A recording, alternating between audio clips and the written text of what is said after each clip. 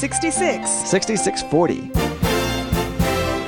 Your future lies in 6640. 66 books by 40 authors, and yet we now discover it's an integrated message system from outside our time domain. Welcome to 6640, the ministry outreach of Koinonia House and Koinonia Institute. Today's Bible teacher is Chuck Missler, connecting the Bible to your life and the world around you. In today's study, Chuck completes his teaching on the book of 2 John.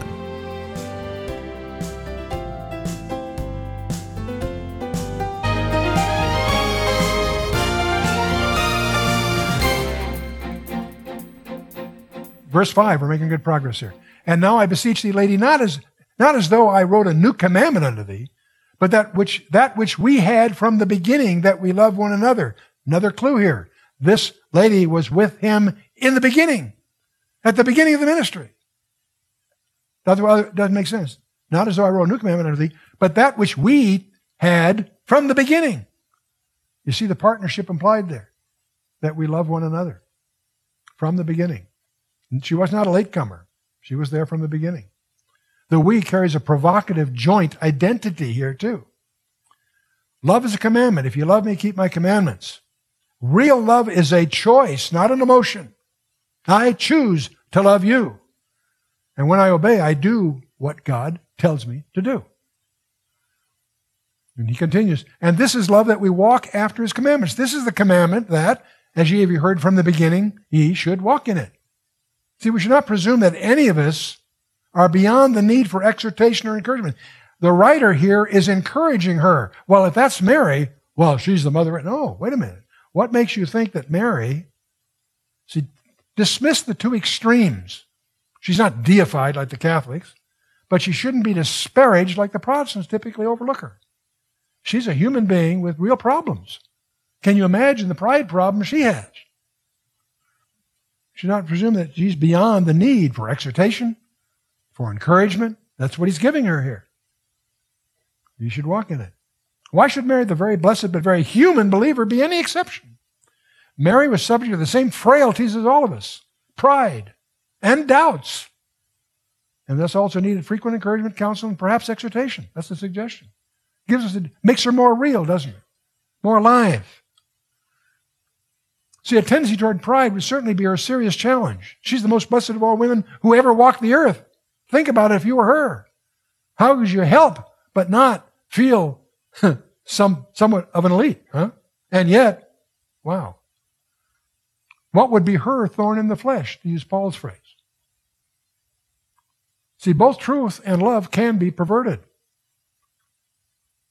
And in view of the onslaught of the Gnostic heresies and doubts, they may well have brought unique challenges for Mary particularly. That her son really wasn't human, that he really some kind of phantom, all these things would strike especially in her heart. So let's put Mary in perspective. You know, Simeon, his hymn followed, a sword shall pierce through thine own soul also, and the thoughts of many hearts may be revealed. See, there was a testing probation of character to her as well as to all others. That's what we see in Psalm 42:10 and elsewhere. There's also several places where there's a dismissiveness. Master, your mother and brethren are outside. And he almost says, what's that to me? Here, these are my brethren. There's almost a dismissiveness there. Same thing we saw at the wedding at Cana. See, her misgivings and doubts is implied during the accompanying his brethren, as if enthusiasm was carrying him too far. That's in Mark and John. Moving on verse 7. For many deceivers are entered into the world, John says, who confess not that Jesus Christ has come in the flesh. This is a deceiver and an antichrist. Here's a clear response to the prevalent Gnostic teaching. Now, I don't want to confuse you. The term Gnostic really gets applied to these people a century later, but we're using that term because it fits. Okay? They're not contemporaneous. There's some issues there. But anyway, they were teaching that Jesus was not really a person, just a phantom. That when he walked, he didn't leave a footprint. And I love to point out that's scriptural. There were places that he didn't leave footprints. They're recorded in the 3 Gospels. When he's walking on water, of course. I'm being a little flippant there. I believe in the spiritual gifts. Mine is flippancy. Okay. that Christ is come. In the Greek, this is present and continuous tense that's used here. Jesus Christ had come and still exists in the flesh. He obviously, and that's why we believe he's in the flesh today. In the Old Testament, Zechariah 12:10, they shall look upon me whom they have pierced. That implies he still has those scars. The only man-made things in heaven are scars. In Revelation 5, when John is confronted with the Lamb as it had been slain, that implies he still he wears those injuries as a badge of honor, the marks of his humiliation are the marks of his glory. In the first chapter of John's Gospel, he emphasizes this. He says, "And the Word was made flesh and dwelt among us, and we beheld his glory. The glory is of the only begotten of the Father, full of grace and truth." Right up front, the Word. Right? In the sermon that we call 1 John, that we're going to get to later, he opens with a similar emphasis. "That which was from the beginning, which we have heard, which we have seen with our eyes, which we have looked upon, and our hands have handled the word of life." Our hands have handled. See, the Pharisees were the conservatives of Jesus' day, and the Sadducees were the liberals. So think of the Pharisees, they're the law keepers. The Sadducees didn't believe in the resurrection. They're the modernists or the liberals. Both of them, by the way, are in trouble. It's interesting that the Sadducees were the greatest enemies that Christ had and were the main instigators of the persecution of the early church. The Pharisees with the Sadducees were the leaders of the persecution of the Lord Jesus, especially the crucifixion, of course. But after the death of the Lord, most of the Pharisees dropped the whole affair. They seem to have lost interest. But in fact, many of the Pharisees became Christians. We learn in Acts chapter 3 and 4. I can't find any place in the Scripture where a Sadducee came to faith. I think that's interesting. If you've got someone who's legalistic, you can deal with that because Christ paid the price. You can deal with that. But if you come to a liberal who doesn't believe the Bible in the first place, not much of a score, apparently. A Pharisee named Nicodemus was converted, as were many of the priests obedient to the faith. There were many priests. That means they're Pharisee. There's no account in Scripture of a Sadducee ever coming to Christ for salvation. The acid test of Sadducees was the resurrection, as it is today among so-called liberals. The prevalent Gnostic teachings would have been a disconcerting problem for Mary, of course. Why should she be immune to doubts and misgivings, of course? Anyway, moving on.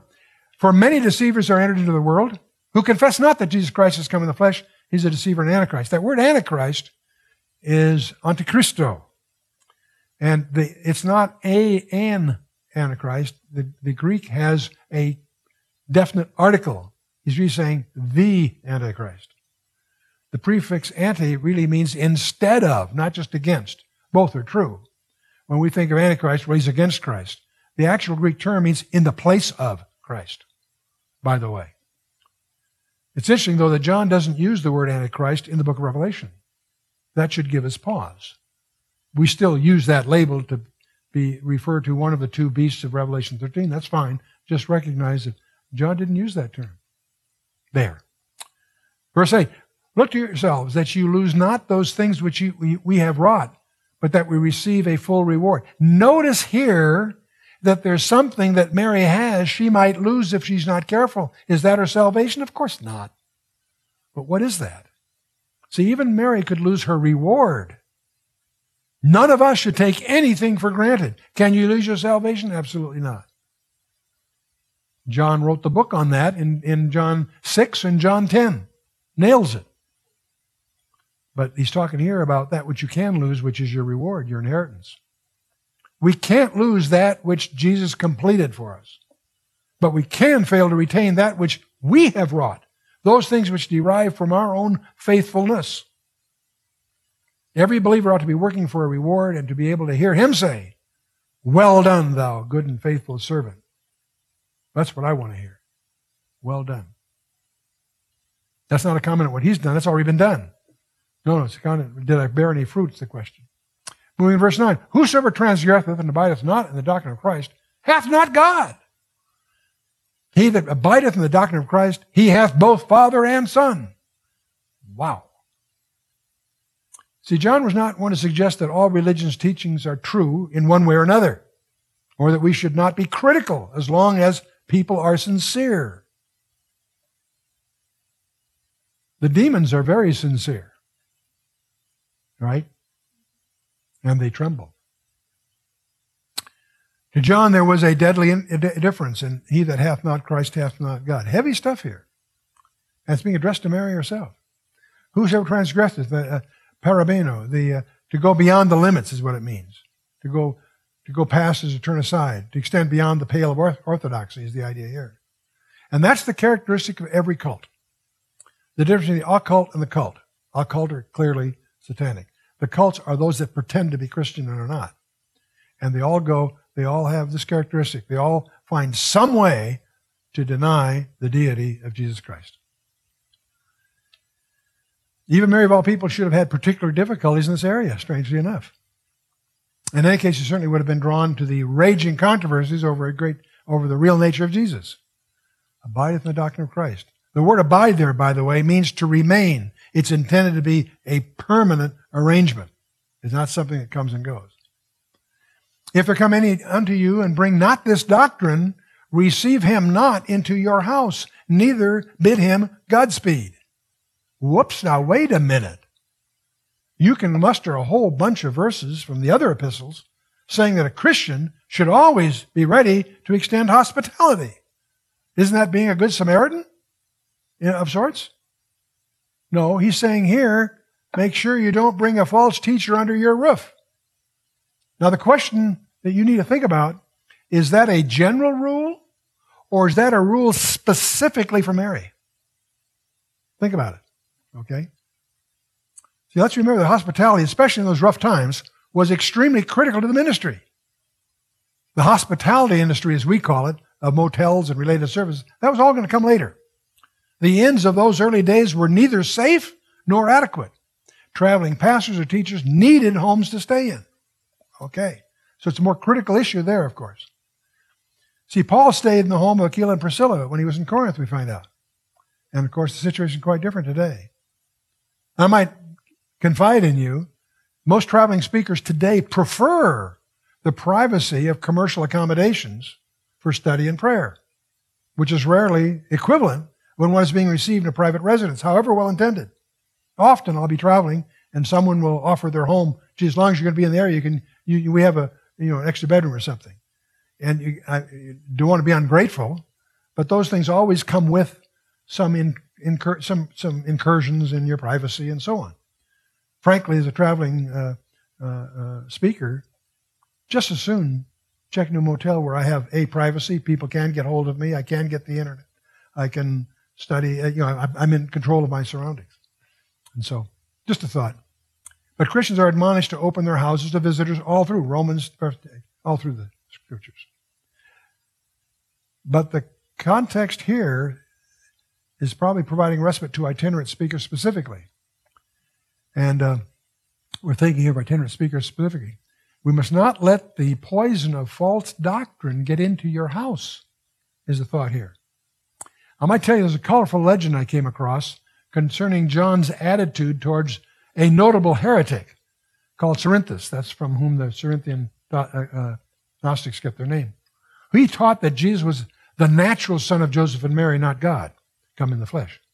One day at a local bathhouse, when Cerinthus arrived, John is reported as jumping out of the water, grabbing his clothes and towels, and took off running and yelled, "Let us hurry from this house, lest it fall on us.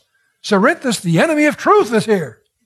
So that's a son of Zebedee. You begin to get a glimpse. I don't know if it's a true legend or not, but it certainly is consistent with John's nickname, Son of Thunder, Now the question you might consider, should a Christian pick up a hitchhiker? I'll leave you to chew on that one. That's one of those questions that doesn't have a right or wrong answer. But it is a question that you'll have to answer from time to time for yourself. Let's move on. For he that biddeth him Godspeed is a partaker of his evil deeds. Ooh, wow. That's a disturbing caveat for all of us. Goodbye. What does goodbye mean? It's a contraction of Godspeed. Goodbye means God be with you. That's what it means. Goodbye, God be with you. Goodbye. It's a petition for God's blessing and sanction. You don't want to say goodbye unless you mean it. And you don't want to use that on a false teacher. I can think of several people that have prominent radio ministries that I want to make sure that I don't say goodbye to if I should meet them in the airport and we part. Let's say hi and be friendly, maybe. But I won't say goodbye if I'm going to be scriptural. False teachers. John did not want any of God's children to do three things. Give a false teacher the impression that his heretical doctrine was acceptable. Wow. Second, become infected because of an association or possible friendship. Boy, I don't know. I'm probably guilty of that because there's a number of people that I do not respect that I don't call out in public. That may be a failing on my part. I need to pray that through. I've noticed people who make a career of doing that seem to be on a downward spiral. So I try not to comment on other ministries. And finally, to give the false teacher ammunition to use at the next place he stopped. And I think that's the focus on Mary's house. If she takes in a false teacher, just even casually, he can use that to name drop and promote his wares, you see. And so John is certainly admonishing us to not receive or encourage false teachers representing anti-Christian groups. Now, there's a gray area here where someone may have views different than our own, but that are not central. And that's where Augustine has this wonderful summary. In essentials, unity. In non-essentials, liberty. But in all things, agape. That's really the philosophy we try to adhere to in the Institute. Now, there's another grave reason that you should investigate everything you give to as a Christian. When you donate to, be careful. Because if you are giving to the wrong thing, God considers you a partner in it. There are ministries I don't think I want to donate to because I haven't done my homework. I don't know their doctrines. I'm not quite ready for God to regard me as a partner in X until I've investigated it. Now, is verse 10 a general principle, or is it just a particular injunction for Mary as one who could inadvertently clothe heresy with the mantle of her approval? I suspect that this epistle is directed directly at Mary, and the advice he's giving is to Mary. Whether or not we should extrapolate that to all of us, we need to prayerfully consider, because we are called to hospitality. But this would seem to be putting fences around it. But then John continues, says, having many things to write unto you, I would not write with email or paper and ink, because I'm kidding about the email. I should not write with paper and ink, but I trust to come unto you and to speak face to face, that our joy may be full. Now, this could be simply an allusion to intimacy and imminency, or it could be a precaution to disclosures. David said a very similar thing. He says, my tongue is the pen of a ready writer. But there, in that word, in the Psalm, we learn a lot of other things, because in Psalm 45:1, the Hebrew term for what translated the ready writer in the King James, or skillful writer in the NIV, is actually the Greek term of oxographos, or tachygraphos, which are shorthand writing. And this is a technical term used in the Septuagint 3 centuries before Christ that was a common term on the street, because the whole purpose of the Septuagint translation was a common Greek of its day. So that term was a common technical term in the vocabulary of that day, and it was a requirement for Matthew if he's going to be a customs collector. So that's why we tie that all together, to realize that Matthew was a tachygraphos, shorthand writer. So, okay. And then the final verse, the children of thy elect sister greet thee. Amen. Now this verse also argues for the addressee to be a specific individual. And yes, Mary did have a sister, and it's mentioned in the very verse collection in which she's put under John's custodianship, rather distinctively. Okay. Couple of addendums I'll add to this that I deliberately didn't want to include in detail, but I want you just to be aware of, and that's the emergence of what we call Marian apparitions. They've been going on throughout history. The deification of Mary by the Roman Catholic Church represents far more than simply a heterodox departure from biblical faith. Most of us, as Bible literate people find the Roman Catholic deification very, very non-scriptural. It's worse than that. In addition to being a blasphemy on the deity, role, and person of Jesus Christ, this pagan contrivance appears to be the continuing vehicle for the execution of strategic demonic activities of the most sinister sort. Okay? Mary could also prove to be the common element uniting the religions of the world. That may surprise you. The Catholics, of course, venerate Mary, and the evangelicals and Christian Together crowd, those are the Protestant leaders that signed they signed papers suggesting that the whole Reformation was just a misunderstanding. The Muslims, did you know that there is a chapter in the Quran on Mary? They believe Mary is one of the great women of Islam. The chapter of Mary, the Surah Maryam, in the Quran speaks of Mary and Jesus as a prophet. And the New Age, Gaia, the Gaia community, Mother Earth. You see the link? You can begin to see how people could try to put them all under a Marian umbrella, if you will. And the Gaia community. You can Google this and find out all kinds of foolishness. Now, the Marian apparitions. See, most Protestant observers tend to dismiss the sequence of sightings and encounters with what purports to be the Virgin Mary as simply hallucinations or hoaxes or incidents of some well-intentioned religious hysteria. At Lourdes and all these places that there were, apparitions.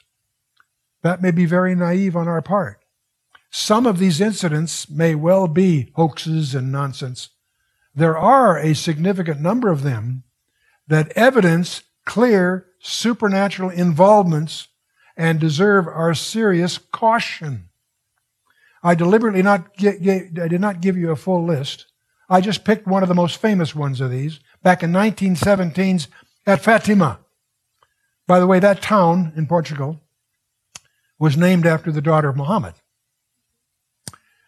But on May 13th, and then by meeting an announced appointment on October 13th, 3 children saw the Marian apparitions. They saw the first one. First one says, I'm coming back on October 13th. On October 13th, there were 70,000 witnesses that saw things in the sun and the sky that is absolutely staggering. And these 3 children were given prophecies. The last one, I think, now has passed away, but it's the only one that has it is the Pope. And there's a whole background thing you can get into. I don't encourage you to get in, just be aware it's there. But the point is, you can't explain some of this as someone's hallucination or someone's overenthusiasm with good intentions carried away. No, it's much more complex. No, these things are, the term we would use, demonic. So be careful. Because they are on the increase. They are occurring in the hundreds around the world. And if you want to get into this, I believe Roger Oakland has written some books in this area. There are people, Christians, competent Christians, that are tracking some of these things. I deliberately have avoided them because I got better things to do with my time. But I want you to be aware of the fact that these are not just hoaxes and contrivances. There seems to be some real phenomenology in the background. And since its impact is to separate you from the deity of Christ, I don't have to look further to know how to label it. Well, anyway, that concludes our thing. In your next session, I want you to read the epistle, as it's called, of 1 John. I suspect it's more than just an epistle. It takes the form of an epistle. I think it is just a very well-constructed sermon for all churches. It isn't unique to Ephesus or anything like that, I don't think. But read the whole thing by next time. But take chapter 1 is the one we're going to take. There's 5 chapters. We'll take 5 evenings. The first evening we'll take chapter 1, and we'll try to explore the key thoughts in there.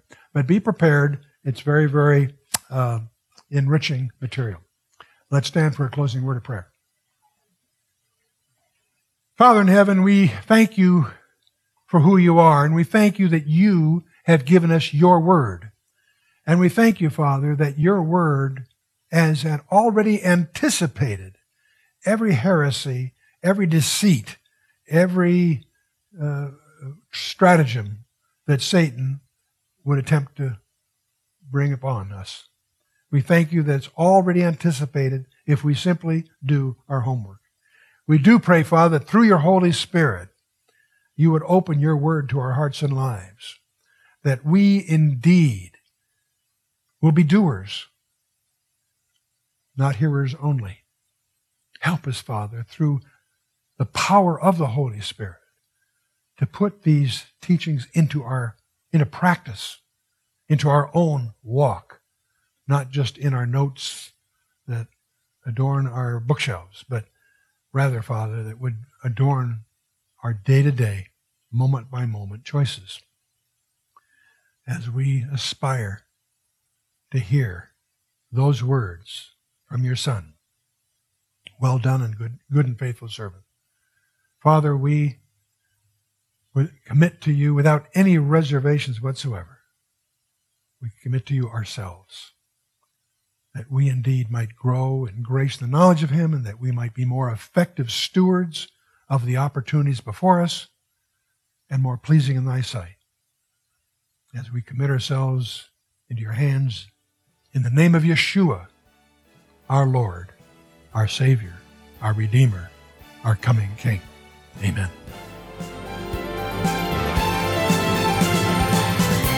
You've been listening to 6640, the ministry outreach of Koinonia House and Koinonia Institute. Today's Bible teacher was Chuck Missler, teaching through the books of 1, 2, 3 John. Download the new K-House TV app to access an ever-growing collection of free resources. Visit the Apple or Android App Store or search K-House TV on your Roku or Fire TV streaming device. Thank you for listening to 6640 and for your continued prayerful support of this ministry.